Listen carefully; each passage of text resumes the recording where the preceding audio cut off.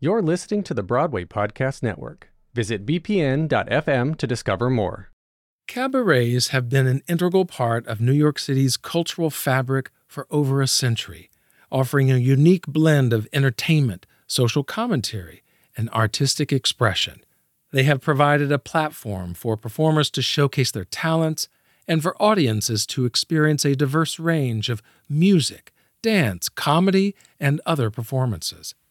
These small, intimate concerts have also served as a launching pad for many Broadway stars, including Liza Minnelli, Barbra Streisand, Audra McDonald, and more, who got their start in cabarets, honing their skills and building a loyal fan base before transitioning to the Broadway stage. The intimacy and informality of cabaret performances have allowed performers to develop their craft and connect with audiences in a way that's just impossible in larger, more formal venues. And here in New York, there's one man in particular helping artists find their voice on stage. Sidney, Myer, a little suburb outside of Philadelphia is where I'm from. And I live now in New York City for decades. And I'm the booking director of the Don't Tell Mama Cabaret. Sidney has been a cabaret booking manager for 4 decades now, not just at Don't Tell Mama, but also at Rose's Turn and Panache. He's also a performer himself, having won MAC and Bistro Awards. Now, MAC stands for Manhattan Association of Cabarets and Clubs. As Sidney can attest to, cabarets offer performers a chance to showcase their vocal talents and connect with audiences on a personal level, and have played a significant role in shaping New York's cultural identity, as well as giving a home to many artists like Sidney. In today's episode, he shares the struggles he faced at an all-male prep school, especially when he happened to say he liked Judy Garland instead of the TV show Bonanza. He recounts the random set of events that led up to his first acting experience in summer stock theater, and finally, he gives us the story of a very special act that he recruited to open up a new nightclub. And sometimes even the people closest to them look at them through different eyes after seeing them on the cabaret stage because they've never seen those aspects of them on any other stage.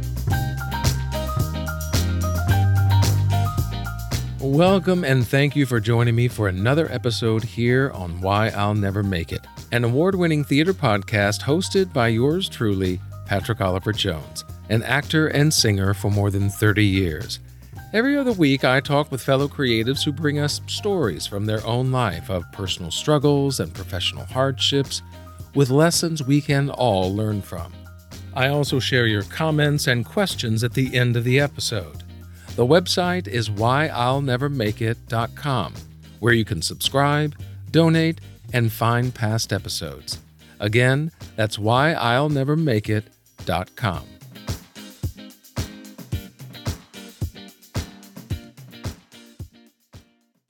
Another day is here, and you're ready for it. What to wear? Check. Breakfast, lunch, and dinner? Check. Planning for what's next and how to save for it? That's where Bank of America can help. For your financial to-dos, Bank of America has experts ready to help get you closer to your goals.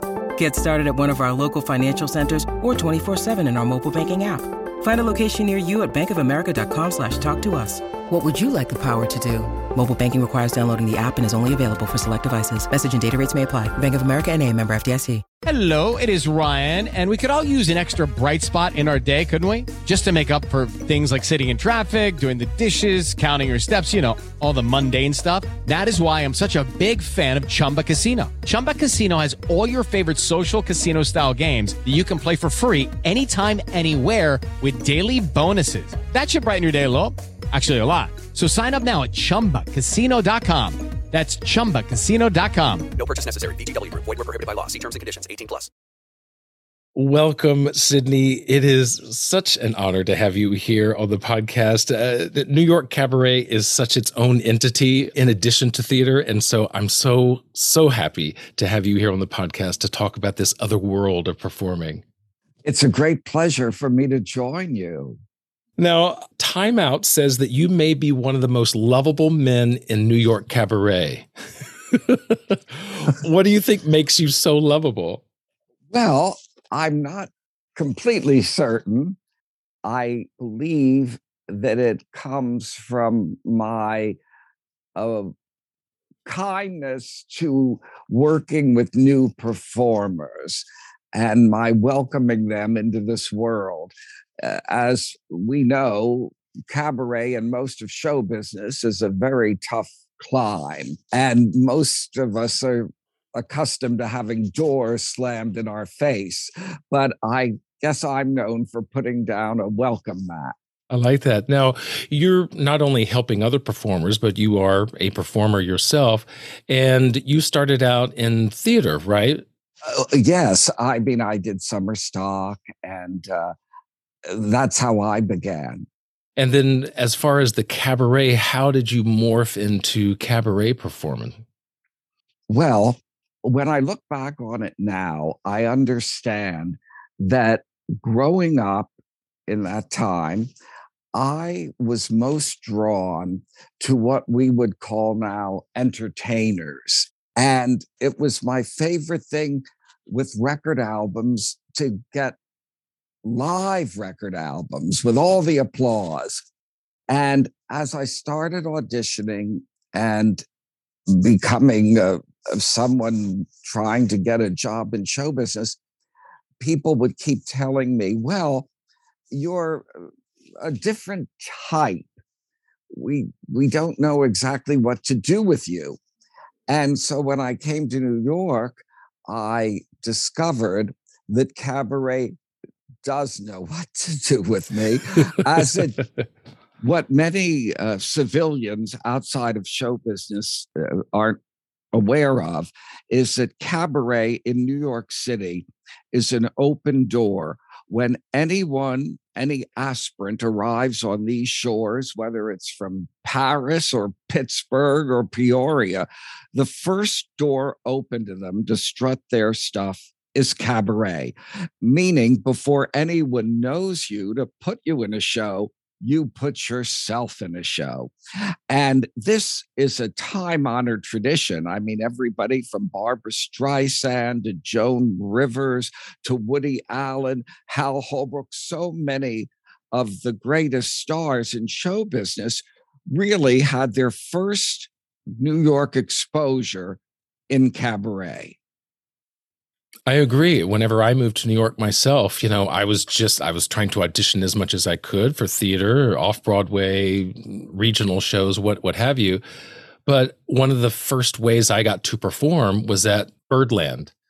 And they do a cast party every Monday night. And so that's kind of where I wet my feet as far as performing and staying up on different pieces of music, jazz, and just trying out different things. And it was a way to at least kind of keep my performing chops up to snuff. Yes. And the gift of cabaret, there are many, but the first one is that you can be yourself. You don't have to be anyone else. You don't have to fit a costume of someone else's. And it makes it possible for you to show all the colors in your rainbow, meaning you can do anything you want to do. It's like that burger place, have it your way. And in most every other area of show business, whether it's television or Broadway or motion pictures, there's a director, there are producers, even for the biggest stars that tell them what to do and how to do it and what not to do. But in cabaret, the only voice you need listen to is the voice of your own muse or someone you hire to direct you or guide you. So it really is a liberation that no other platform offers. Yeah, it reminds me of a quote by none other than Dr. Seuss. He said, "Why fit in when you were born to stand out?" Us as Uh-huh. performers, we can do what we do best, I think, in an arena like Cabaret, because as you say, it allows us to pick our own materials, pick our own songs, sing it the way we want to. We're not being directed. You really can make the songs, make the performances your own. Exactly. Dr. Seuss was very wise. One of my discoveries when I started becoming a cabaret booker, meaning hiring people to do their own cabaret shows, I was working with the people in the cabaret world who were basically only performing in cabaret, but not very soon after. I started with auditioning and hiring people who were already in a Broadway show or a soap opera. Now, they weren't stars, but they were in the ensemble of a Broadway show or they had small parts on soap operas. And I was almost mystified at their excitement to come and do their little cabaret act for maybe 25 people at a $5 cover charge or whatever it was, 50 years ago. And I couldn't understand why they were so excited to do that because, in one way, they were performing already in theater or TV 5 days a week or more. They were being paid thousands of dollars. So, why was this so particularly exciting to them? But then I gradually realized that most other areas of the business, well, it's improving slightly now, but for many years, of course, talent was a given, but you were hired because of your externals, what you looked like, what you appeared like, which, of course, may have nothing to do with who you are internally. So, for instance, a gal who's blonde and blue eyed and very pretty will always be cast in theater as a young ingenue, like in The Music Man or something. But when she comes to do her cabaret show, she's singing these get down rock and roll songs and heavy metal because that's what she really loves and who she is and what drew her to the business to begin with. Or, for instance, a fellow who has a very dramatic face and who's always cast in a sinister way as a murderer on Law and Order. When he does his cabaret show, he's singing romantic ballads because that's who he really is. And sometimes even the people closest to them, from their agents to their spouses, look at them through different eyes after seeing them on the cabaret stage because they've never seen those aspects of them on any other stage. I think that's wonderful that that small stage, a small audience, an intimate venue like that can give someone such freedom to be bigger and better versions of themselves. I think that's really wonderful. And it leads us into the first story that you wanted to talk about, which is you coming into your own as well, because you were raised at a young age in an all-male prep school from 11 to 17, and you said that you liked Judy Garland instead of Bonanza. I can imagine the response you got to that. Well, may I say, I was in an all male prep school that specialized in terrorism. And I don't even think Stephen King could have thought of what was done to me. It was not a good fit. I mean, the school was very fine academically, but all the things that they valued, none of which I possessed. I wasn't a football hero or could play lacrosse or was good at chemistry or physics or Latin. And one day, when I said very little anyway, but one day I made the tragic and fatal mistake of saying I like Judy Garland in the Judy Garland show, which in those years was opposite the number one Western on television, Bonanza. And all my schoolmates and teachers, I think, were ready to deport me. And it was just something that was, I was tormented about and teased, along with many other things. And when I graduated from that school, I got my diploma and walked off the stage and went into the parking lot, into the car. And I said, I'll never go back there again. Very much like Scarlett O'Hara. And I kept that promise. But something very magical happened. That summer that I graduated, I got to see Judy Garland live and in person for the very first time. It was a pouring thunder, lightning night. And back then, I don't know if they exist anymore. There was a whole circuit on the East Coast of tent theaters. And she was performing outside of Philadelphia in this tent theater, the Camden County Music Fair. And my mother, father, my brother, and the lady that used to babysit for us all piled into the car, pouring rainy night. And we went to this theater in the tent. And when we got there, the place was mobbed.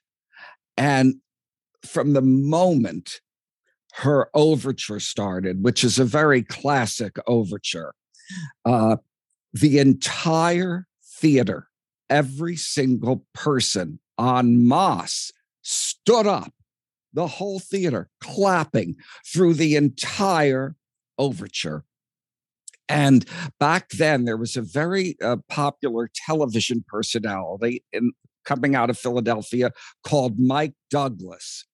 And from where I was sitting all the way up, I could see him across the way in the round, just looking mystified at the pandemonium. Well, in these tent theaters, there were like aisles going down to the stage in the round. And it just so happened that when it was time for Miss Garland to appear, she was walking down the aisle that we were sitting on. And everybody went wild. The show was fabulous. Clapping, standing ovations. I felt like I found my tribe. It was like, I'm not so different. There are people out there that feel as I do and think she's great. Was that the first time? I mean, you talked about being in that all boys school. Was that the first time you felt like you had a tribe of your own? Yes, that I felt like there were other people that loved this and loved her. And at the end of the performance, she ran up the aisle during the bows. And as she came back down, because people were cheering so much to make an encore, my father, who was, I think, the quietest man on the planet, my mother, who was a gracious school teacher, always used to say, your father has an opinion on everything. He just doesn't say it. But anyway, for whatever reason, in this jam-packed 1,500 seat theater, he reached out. I don't know if it was to what it was. And the next thing I knew, I looked over and Judy Garland was sitting in my father's lap. And I was like, my eyes went out on sticks. And I was like 6 seats in, and all of a sudden he motioned, come. And meanwhile, the orchestra's playing, people are cheering, and she stopped there, and she's standing there looking at me. And I walked as if I was in a trance up to her. I couldn't believe it. And I had dreamed of meeting her forever. And I had so many things I would say. I would go on and on and on. And I couldn't think of one of them. And she took my hand and looked in my eyes And I looked at hers and thought they were the most empathetic, sad eyes I had ever seen. And all that came out of me was, thank you, thank you, thank you. And I felt like I had met E.T., or it changed my life forever. She was absolutely radioactive. And as profound an impression as she makes on recordings or films, TV, seeing her in person, as it is with most great stars, they have an aura that is, when there is not even 1 degree of separation. Do you know what I mean? They're electrifying. And seeing her like that, and that she stopped to acknowledge me, it seemed to validate all those years of ostracism. Did not only her music, but just music, entertainment in general, did that provide an escape, especially from sounds like the bullying and other things you got at school? Yes. And through the years, as I see through the world, music is our friend. It is the universal language. And so many people who have no one else or nothing comforting in their lives, they turn to music, and music is always there.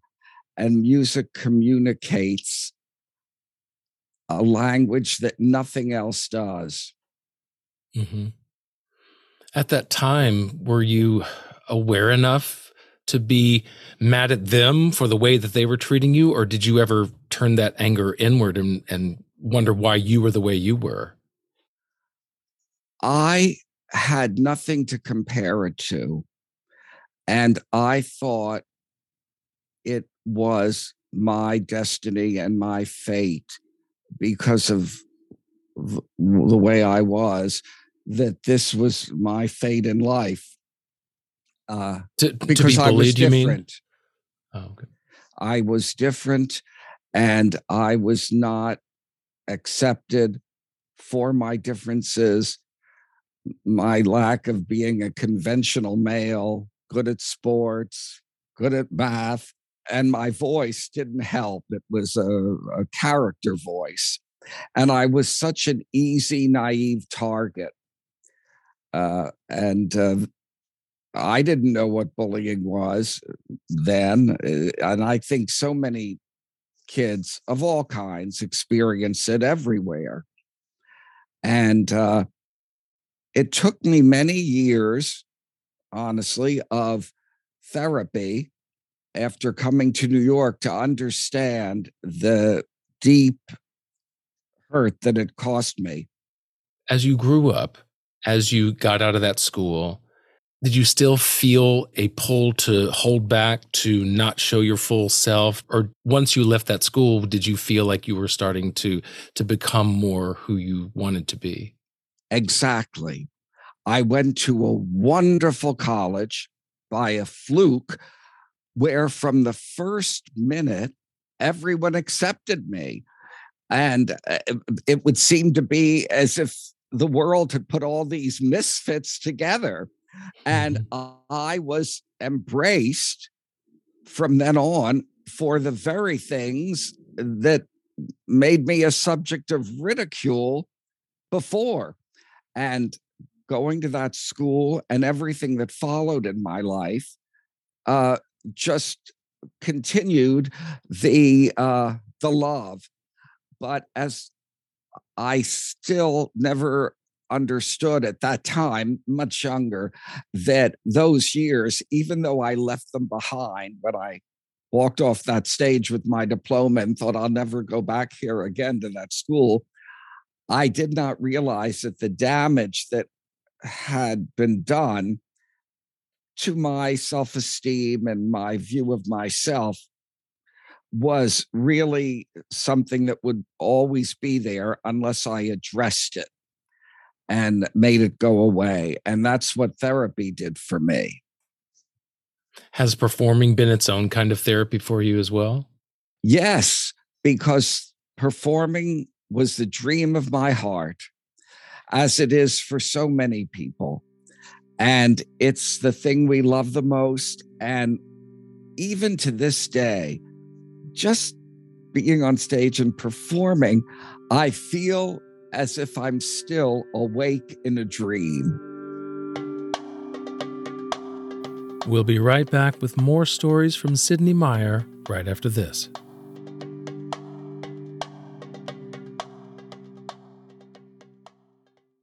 Judy was boring. Hello. Then Judy discovered ChumbaCasino.com. It's my little escape. Now Judy's the life of the party. Oh, baby, mama's bringing home the bacon. Whoa, take it easy, Judy. The Chumba life is for everybody. So go to ChumbaCasino.com and play over 100 casino-style games. Join today and play for free for your chance to redeem some serious prizes. ChumbaCasino.com. No purchase necessary. Void where prohibited by law. 18 plus terms and conditions apply. See website for details.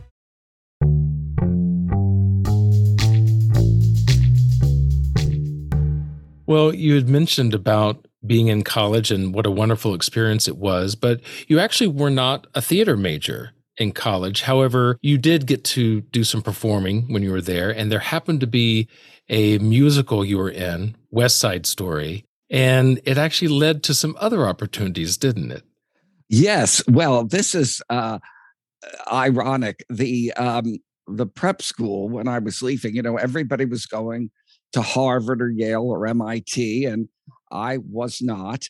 And my mother, who was a teacher, took me to a psychologist because they just didn't know where I fit in.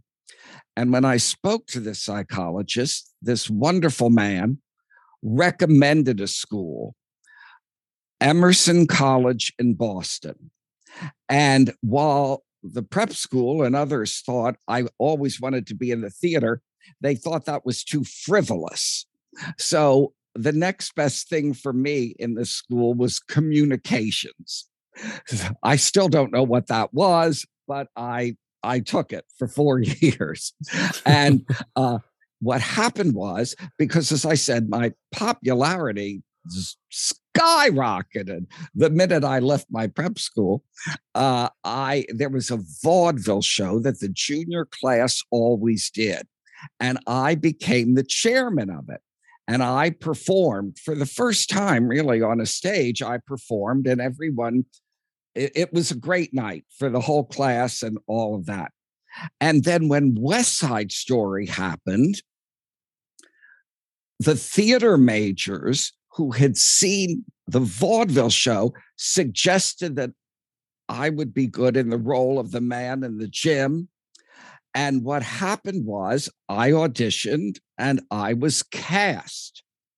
Now, at the very first rehearsal for that scene, I was the only person. The rehearsals had been going on for some time, and I was not a theater major. And I came into the rehearsal, and what happens is the man in the gym, the teacher, he blows a whistle to stop them from dancing or fight or whatever. You may recall that scene better than I do at this point.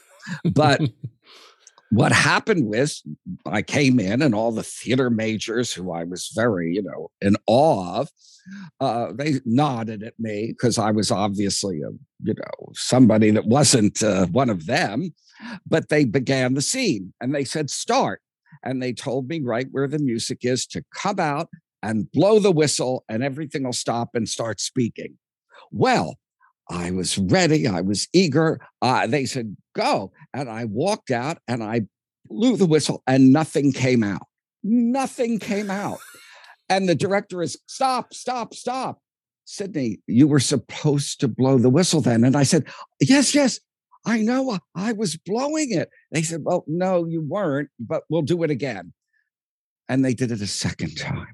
And the same thing happened. And I was turning red. And the people in the dance were like, oh my God. The actors, where did they get this one?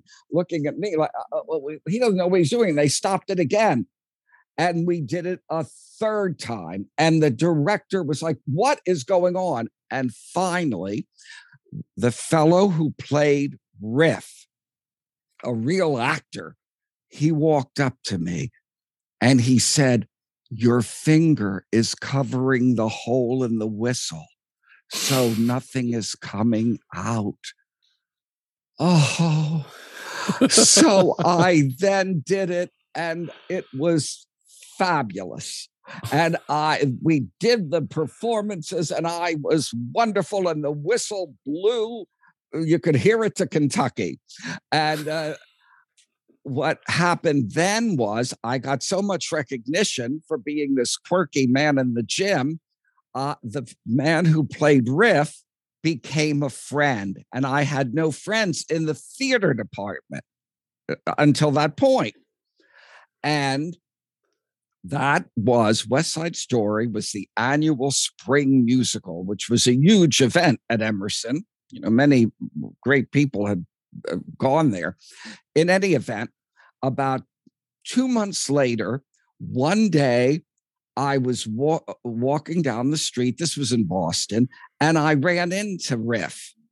And I said, what are you doing? And he said, well, I'm going to go and do a season of summer stock. And I thought, summer stock? I'd heard of it. I'd been to summer stock shows, but that would be a dream to be in summer stock. And he said, you know what? He said, I just heard they need an apprentice in the theater to work in the box office.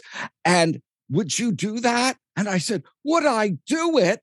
I'd walk there to Maine to do it. And he said, well, call this number right now. He said, there's no pay, but you'll get to spend the summer in summer stock. And I thought, oh my God, this is fabulous. All I ever cared about was being under the tent, so to speak. So I called my parents and I said, could I go to Maine for the summer? They're not paying me, but they'll give me board and everything. And they said, sure. And I got hired to work in the box office in the Deer Trees Theater in Harrison, Maine. And that summer, I flew to Harrison, Maine.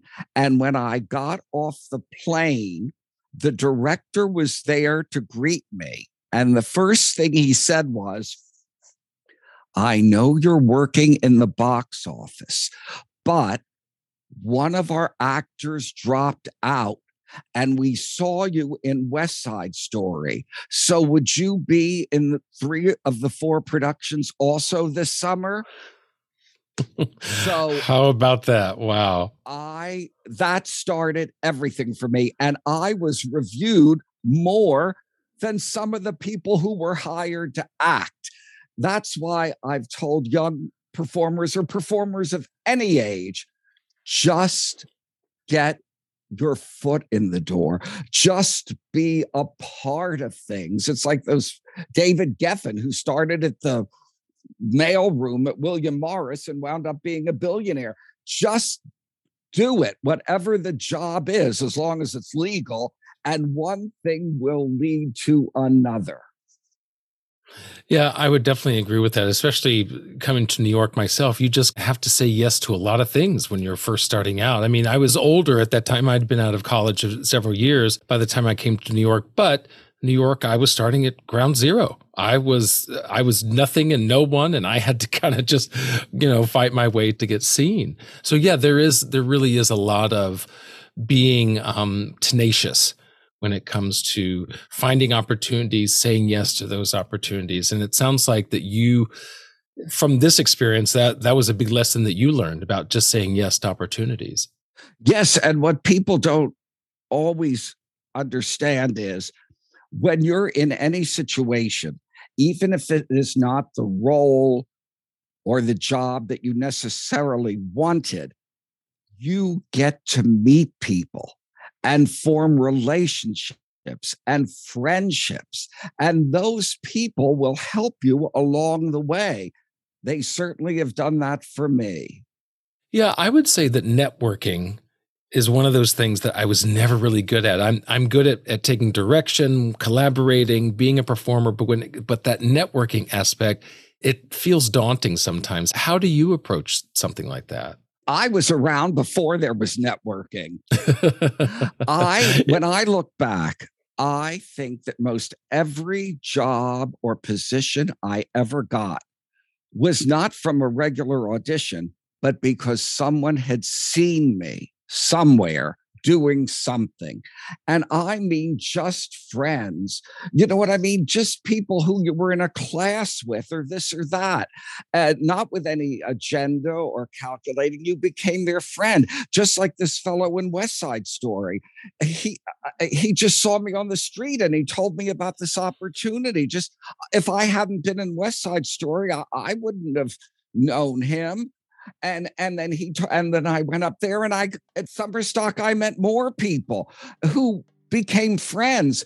And after that summer, I got my first sublet through one of the friends, my first acting teacher, my first voice teacher, my first job as a waiter in a restaurant, all through people I knew.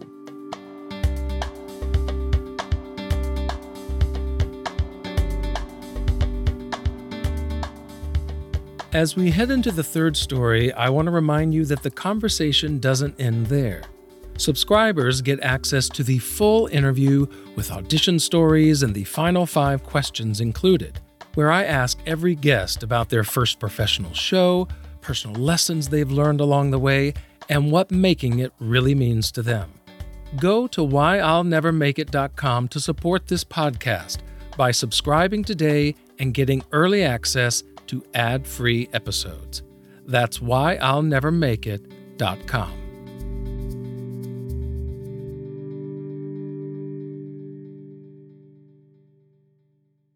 With the Lucky Land Slots, you can get lucky just about anywhere.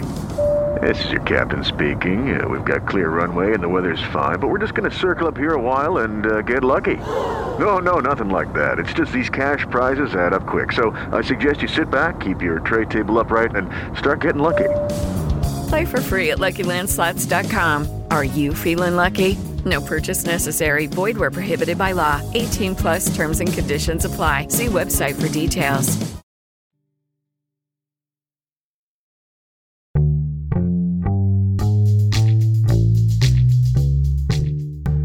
It really is all about surrounding yourself with people and not only getting support from them, but being a support to other people. And in story number 3, that's something that you have been a part of, recruiting and grooming these acts to come to the new nightclub Rose's Turn whenever you were booking manager there. Well, that's a very comical story. I had been booking Don't Tell Mama at that point, which is a very famous landmark club now for 40 years in Manhattan. And the people that have played at Don't Tell Mama, I could be here all day telling you, and who have gone on from that little stage to win Oscars, Tonys, Grammys, Emmys, even a Pulitzer Prize. And they all began on that little stage. As I said earlier, it was the first door open to them. Well, I had booked this young girl at Don't Tell Mama. And she came in, as an auditioner. And we used to have them, this was before you could send out a video or a CD or anything like that. Cell phones, people had to audition live. And she was absolutely charming. And I booked her, and it was going to be her first show. And we had a long talk. And anyone who works in a small business, any kind of small business, knows how to multitask before that word was even invented. And when you work in like a mom and pop cabaret, you do everything, to get the deliveries, you book the talent, you help deliver food, everything that there's there to do. Well, one day when I walked by the telephone, it was ringing, and I often picked it up because it was a reservation. And I picked it up. Hello, Don't Tell Mama. And someone made a reservation for her show, this gal. And I took it. And then the person on the other end said to me, "Do you know if her father's coming?" And I said, "Well, no, I don't." And the person said, You don't know if her father's coming? And I'm thinking to myself, we have dozens and dozens of shows. I don't know if everyone's father is coming or their dentist or their uncle, what? But I didn't say that. I just said, no, I don't know if her father's coming. And she said, I can't believe you don't know if her father's coming. And I was just flabbergasted. And I said, what do you mean? She said, what do you do there? And I said, well, I'm the manager. She said, you don't know if Paul Newman is coming to your club? I almost fell over backwards. I said, what? She said, Paul Newman and Joanne Woodward are her parents. Her name was Melissa Newman. But what? There are many Newmans. Why would I ever have thought? I just don't. And in all our talks together, everything getting ready for the show and the contract, she never mentioned it. How funny. Which I applaud her for. She wanted to be known for her own talents. So she did a number of shows at Don't Tell Mama, and she was fabulous. And I have to tell you, when her parents showed up, when Paul Newman walked in, it was like the Red Sea parted. People were just floored. Well, this does lead to Rose's turn. So shortly after she had done several shows at Don't Tell Mama, the same owners of our club bought this club, Rose's Turn, and I was to book it. And it was supposed to open. Now, this was a legendary space. It had been the space of a club called the Original Duplex, which had opened in 1948. And through the years, everyone had started there, from Joan Rivers to Barbra Streisand to Woody Allen. It had a great history. So many performers came to me and said, can I be the opening act? You know, many established performers, because it was going to be a very prestigious night. You know, to open a club, you'd get a lot of attention in the papers and this and that. And they were all great. But I thought, you know, the Duplex was famous. That space and that stage was famous for newcomers. And I thought it would be really interesting to have someone new to open it, because that is the tradition of the space. So I called Melissa. And I asked her to come in, and she came in with her director for a meeting. And I told her about this wonderful opportunity, because the cameras would be there. The, television might even be, it was a landmark club in the village. And then it was having an opening. It was a big deal. And she was dead set against it, because she explained to me her whole life, she had been followed by cameras because of her parents. She said she couldn't even go out on the front porch because, they were followed everywhere. And while she loves singing, she doesn't like the notoriety that goes with it.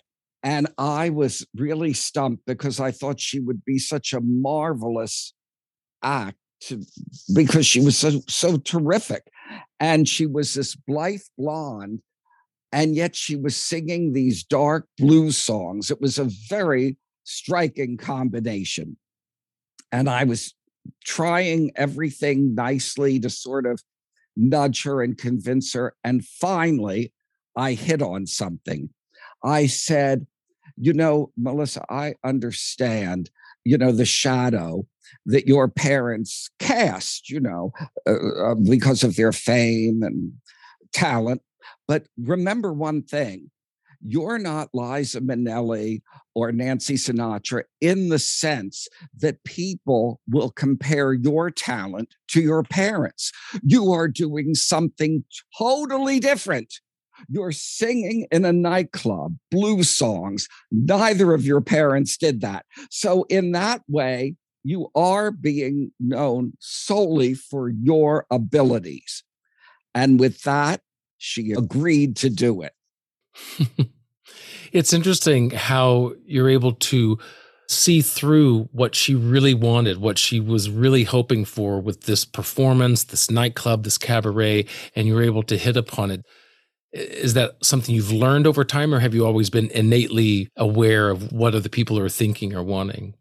Well, I feel, as all of us in the arts, I'm a sensitive person, and I never ever wanted to strong arm or pressure anyone into doing anything they really were against. But I just felt, while I understood what she was saying, I felt that it would be wonderful for her to have this acknowledgement. And I really did believe when I came upon it that she wouldn't be compared to her parents in that regard. You know, she's doing something entirely different. So that was a very strong case I made, and it worked. Well, what would you say is this criteria that you look for people to bring into this cabaret space? What is that thing that they have that makes them stand out and makes you want to book them? Well, everyone has to start somewhere. And some clubs in New York are known, as very glamorous places with a very high cover charge, and you're expecting a show that's a finished product by someone who's a star already. But don't tell Mama and Rose's Turn we're not that. Even though some great people perform there, people have to find out who they are. They have to start somewhere. That's what summer stock was. That was vaudeville. It's like a training ground. And I have seen so many people who were very nervous. Auditioning is a skill, like so many things. And I can often tell if someone is just so nervous doing it or feeling they're being judged. And one of the many lessons I've learned through auditioning is that somebody may have one or two great songs in their kit, to audition. And you see them and they dazzle you. And you think, oh, this person is fabulous. And I'm going to call up all the press and tell them they have to be here for this opening night. And then the opening night comes, and let's say there are 14 songs, and the only two good songs were the ones they did at their audition, and the rest of the act is such a mess, and they're so sloppy and not together that the whole audience wants to jump off the Chrysler Building. So I realized then and there that, yes, auditioning is a skill, and one has to do it, but it doesn't necessarily confer that other things they do will equal that. Do you know what I mean? Absolutely. Yeah. I've always said that auditioning is a different skill from performing on stage with an audience. Your goals are different. The way that you approach the songs are going to be slightly different because the setting is different. Your audience is different. So I get that it's going to be different. How do you then know that someone is auditioning and they're going to perform just as well? Or I assume you've had those people that perform much better than they audition. Absolutely. There's a famous, right now, he's been in film and television. I guess it's still called a female impersonator, but he's an original. He's not imitating a great star. His name is Miss Coco, and he's been on television, on series, and done a lot. And I remember when he first came to audition for me, but he came as himself, Clinton Loop. And he was so nervous and so tentative. But somehow I saw something there, and I always would rather give people the benefit of the doubt. And I don't have a Geiger counter that's going to tell me. And I booked him. And his opening night, he came on stage and he was phenomenal and fabulous. And he commanded the room. And I realized then it was just the act of auditioning, on being on an unfamiliar stage and having two or three people watching him and judging him. That was a very daunting experience for him. But once he, so to speak, got the job, he was up and away. I'm curious, as you have watched all these other performers come and go. You've helped book them. You've helped kind of either start their career or keep it going. Do you hold yourself to that same criteria when you perform your act? So many people have said to me through the years, you see so many things. There must be a number of things that you see that are sort of not worthy. And I say, well, yes, at Doubleday, not every book's a bestseller, but I say we learn from everyone. If someone is doing things that are, make you sort of squeamish, I think to myself as a performer, gosh, do I ever do that? I better not. And if somebody does something great, I think, wow, that's fabulous. What an idea. What an original thought. Maybe I can do a variation on that. So, yes, I try to do it. And just for a moment, I remember, I'll just give you some names. I remember when Billy Porter, he was still in college, and he came to audition. My stars. And, he's gone on now over 20 some years to be an Emmy winner, a Tony winner, a fashionista, everything. But right from the beginning, he had this fabulous voice, even if he didn't have the style that he's acquired through the years. Or the great comic who's been on television for years, Jim Gaffigan, or Alice Ripley, the great Tony-winning actress. They all did their first shows, just to name a few people. Jonathan Larson, the fellow who wrote Rent, who died before it got on and won the Tony Award and the Pulitzer Prize posthumously. I remember him coming and doing his show.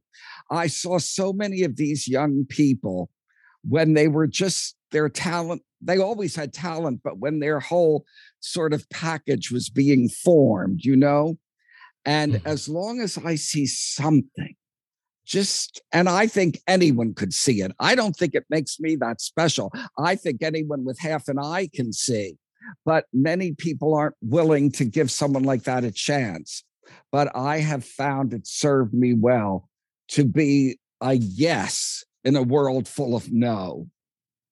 It sounds like that's something that you needed when you first started out as well. And so you're giving other people maybe something you didn't have as much of yourself when you were getting started. That's exactly right. When I first started auditioning for cabarets and everything, the way it worked in those days was you'd go to an audition at a club to do your show. You'd sing 2 songs. They'd say yes or no. And if they said yes, they'd say, okay, we'll give you a Monday in June. They'd pull out a paper that was like a letter of agreement. Here it is, sign it, on your way. And I knew nothing. I knew nothing about how to do it, this or that, but that's how it all worked. As Betty Davis said, you learn the hard way. Well, when I became a cabaret manager for the first time, and I think this speaks to your question earlier on about that timeout quote, I thought, I don't want to do that for performers. I want them to feel welcome. I want to learn something about them. I want to have them to know that there's a person involved in booking them, not just a sheet of paper with a signature on it. So with everyone that came in from the first day I started booking 40 years ago, I sit down with them. I learn about them. I tell them about our club. I explain our contract because not everyone reads everything they should. And even if they read it because of the legalese, they might not understand it. And when I first started doing it, I thought, I'm doing this. It was never done for me, but I will do it for others. And when I first started doing it, I thought I was booking these people for a night here, a night there.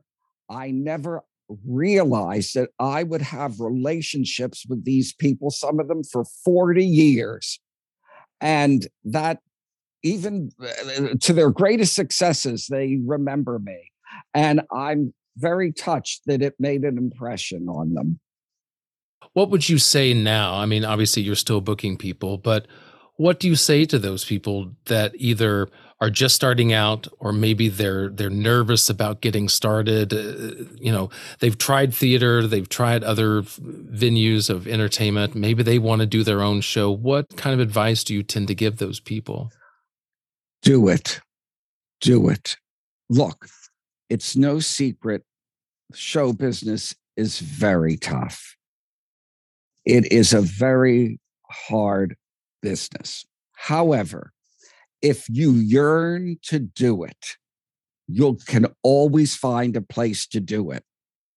I remember once that a gentleman who always wanted to sing, but he had to be in the war and raise a family, and he became a very successful, he had a plumbing business. And he came to me in his 60s and he said, I want to do this. And I have raised a family and I have a great business and I can afford to do it. So he got himself together a band and a great director, and he started doing it, and he was good. And he sold out. And one night I was at another place, a concert, and at intermission, someone came up to me who knew me, and they were with a friend of theirs. And when they introduced me as the manager at Don't Tell Mama, the booking director, this other woman said to me, oh, Don't Tell Mama, do you know so-and-so, this man? And I said, yes, I do. And she said, now tell me the truth. Do you really think he's going to make it? And I was so taken aback, but I said, I believe anytime anyone is doing what they want to do, they're making it. So in this business, one does not have to be on Broadway or at Carnegie Hall to have success and to have satisfaction. Because wherever you're singing, whatever you're acting, it's the exact thing you would be doing if you were on the silver screen or on Broadway. Same thing. Well, it certainly seems to have paid off for you and the longevity of your career and just the joy. I can hear it in your voice, the enjoyment that you have both in talking about it, but also the lived experiences that you've had. And I greatly appreciate you coming on the podcast and sharing those stories and experiences with us today. Well, it's just been a delight for me, and I'm so touched that you asked me. Thank you so much for joining Sidney Myer and me today. And remember, you can get early access to full episodes by going to whyillnevermakeit.com and click subscribe, or just look for the link in the show notes. But I never want finances to keep anyone from bonus content. So if a monthly or yearly subscription isn't possible for you, then please contact me at whyillnevermakeit@gmail.com. and I'd be happy to offer you a reduced price or even free subscription. All right, well now let's get to this week's comment and question, which comes from Denora Johnson, who happened upon Will Swinson's episode on Why I'll Never Make It's YouTube channel. Denora writes, this just popped up on my YouTube page. I have been a fan of Will's work for years. This interview is great for both of you. I know what he's up to now. What about you? Well, thank you very much, Denora. I have been a friend of Will's for many years now, and it was a great chance to talk with him and discuss his background and how he came to Broadway. And he is certainly killing it right now as Neil Diamond in the musical A Beautiful Noise. And as far as me, well, thank you, Denora, for asking. I'm actually about to join an off-Broadway show in the next couple of weeks called Perfect Crime. In fact, it is the longest-running off-Broadway play in New York history. So I'm very excited to be a part of this show and performing in Midtown for the next few months. Well, that just about does it for us here on the podcast. I am your host, Patrick Oliver Jones, in charge of writing, editing, and producing this podcast, which is a production of Win Me Media, with Maria Clara Ribeiro joining as co-producer. Background music used in this episode is by Blue Dot Sessions and John Bartman. Be sure to join me next time as we talk more about why I'll never make it.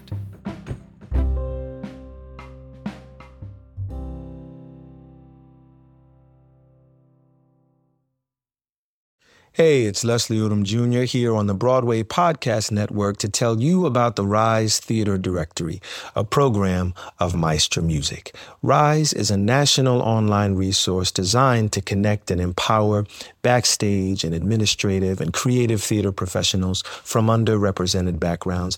If you work or aspire to work in the theater community, this can help you find your next project. And if you hire theater professionals, search the Rise Theater Directory to find your next team.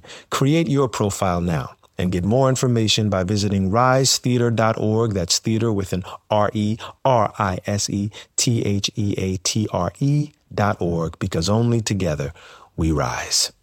Step into the world of power, loyalty, and luck. I'm gonna make him an offer he can't refuse. With family, cannolis, and spins mean everything. Now, you wanna get mixed up in the family business. Introducing The Godfather at ChumbaCasino.com. Test your luck in the shadowy world of The Godfather slot. Someday, I will call upon you to do a service for me. Play The Godfather, now at ChumbaCasino.com. Welcome to the family. No purchase necessary. VGW Group. Void where prohibited by law. 18+. Terms and conditions apply.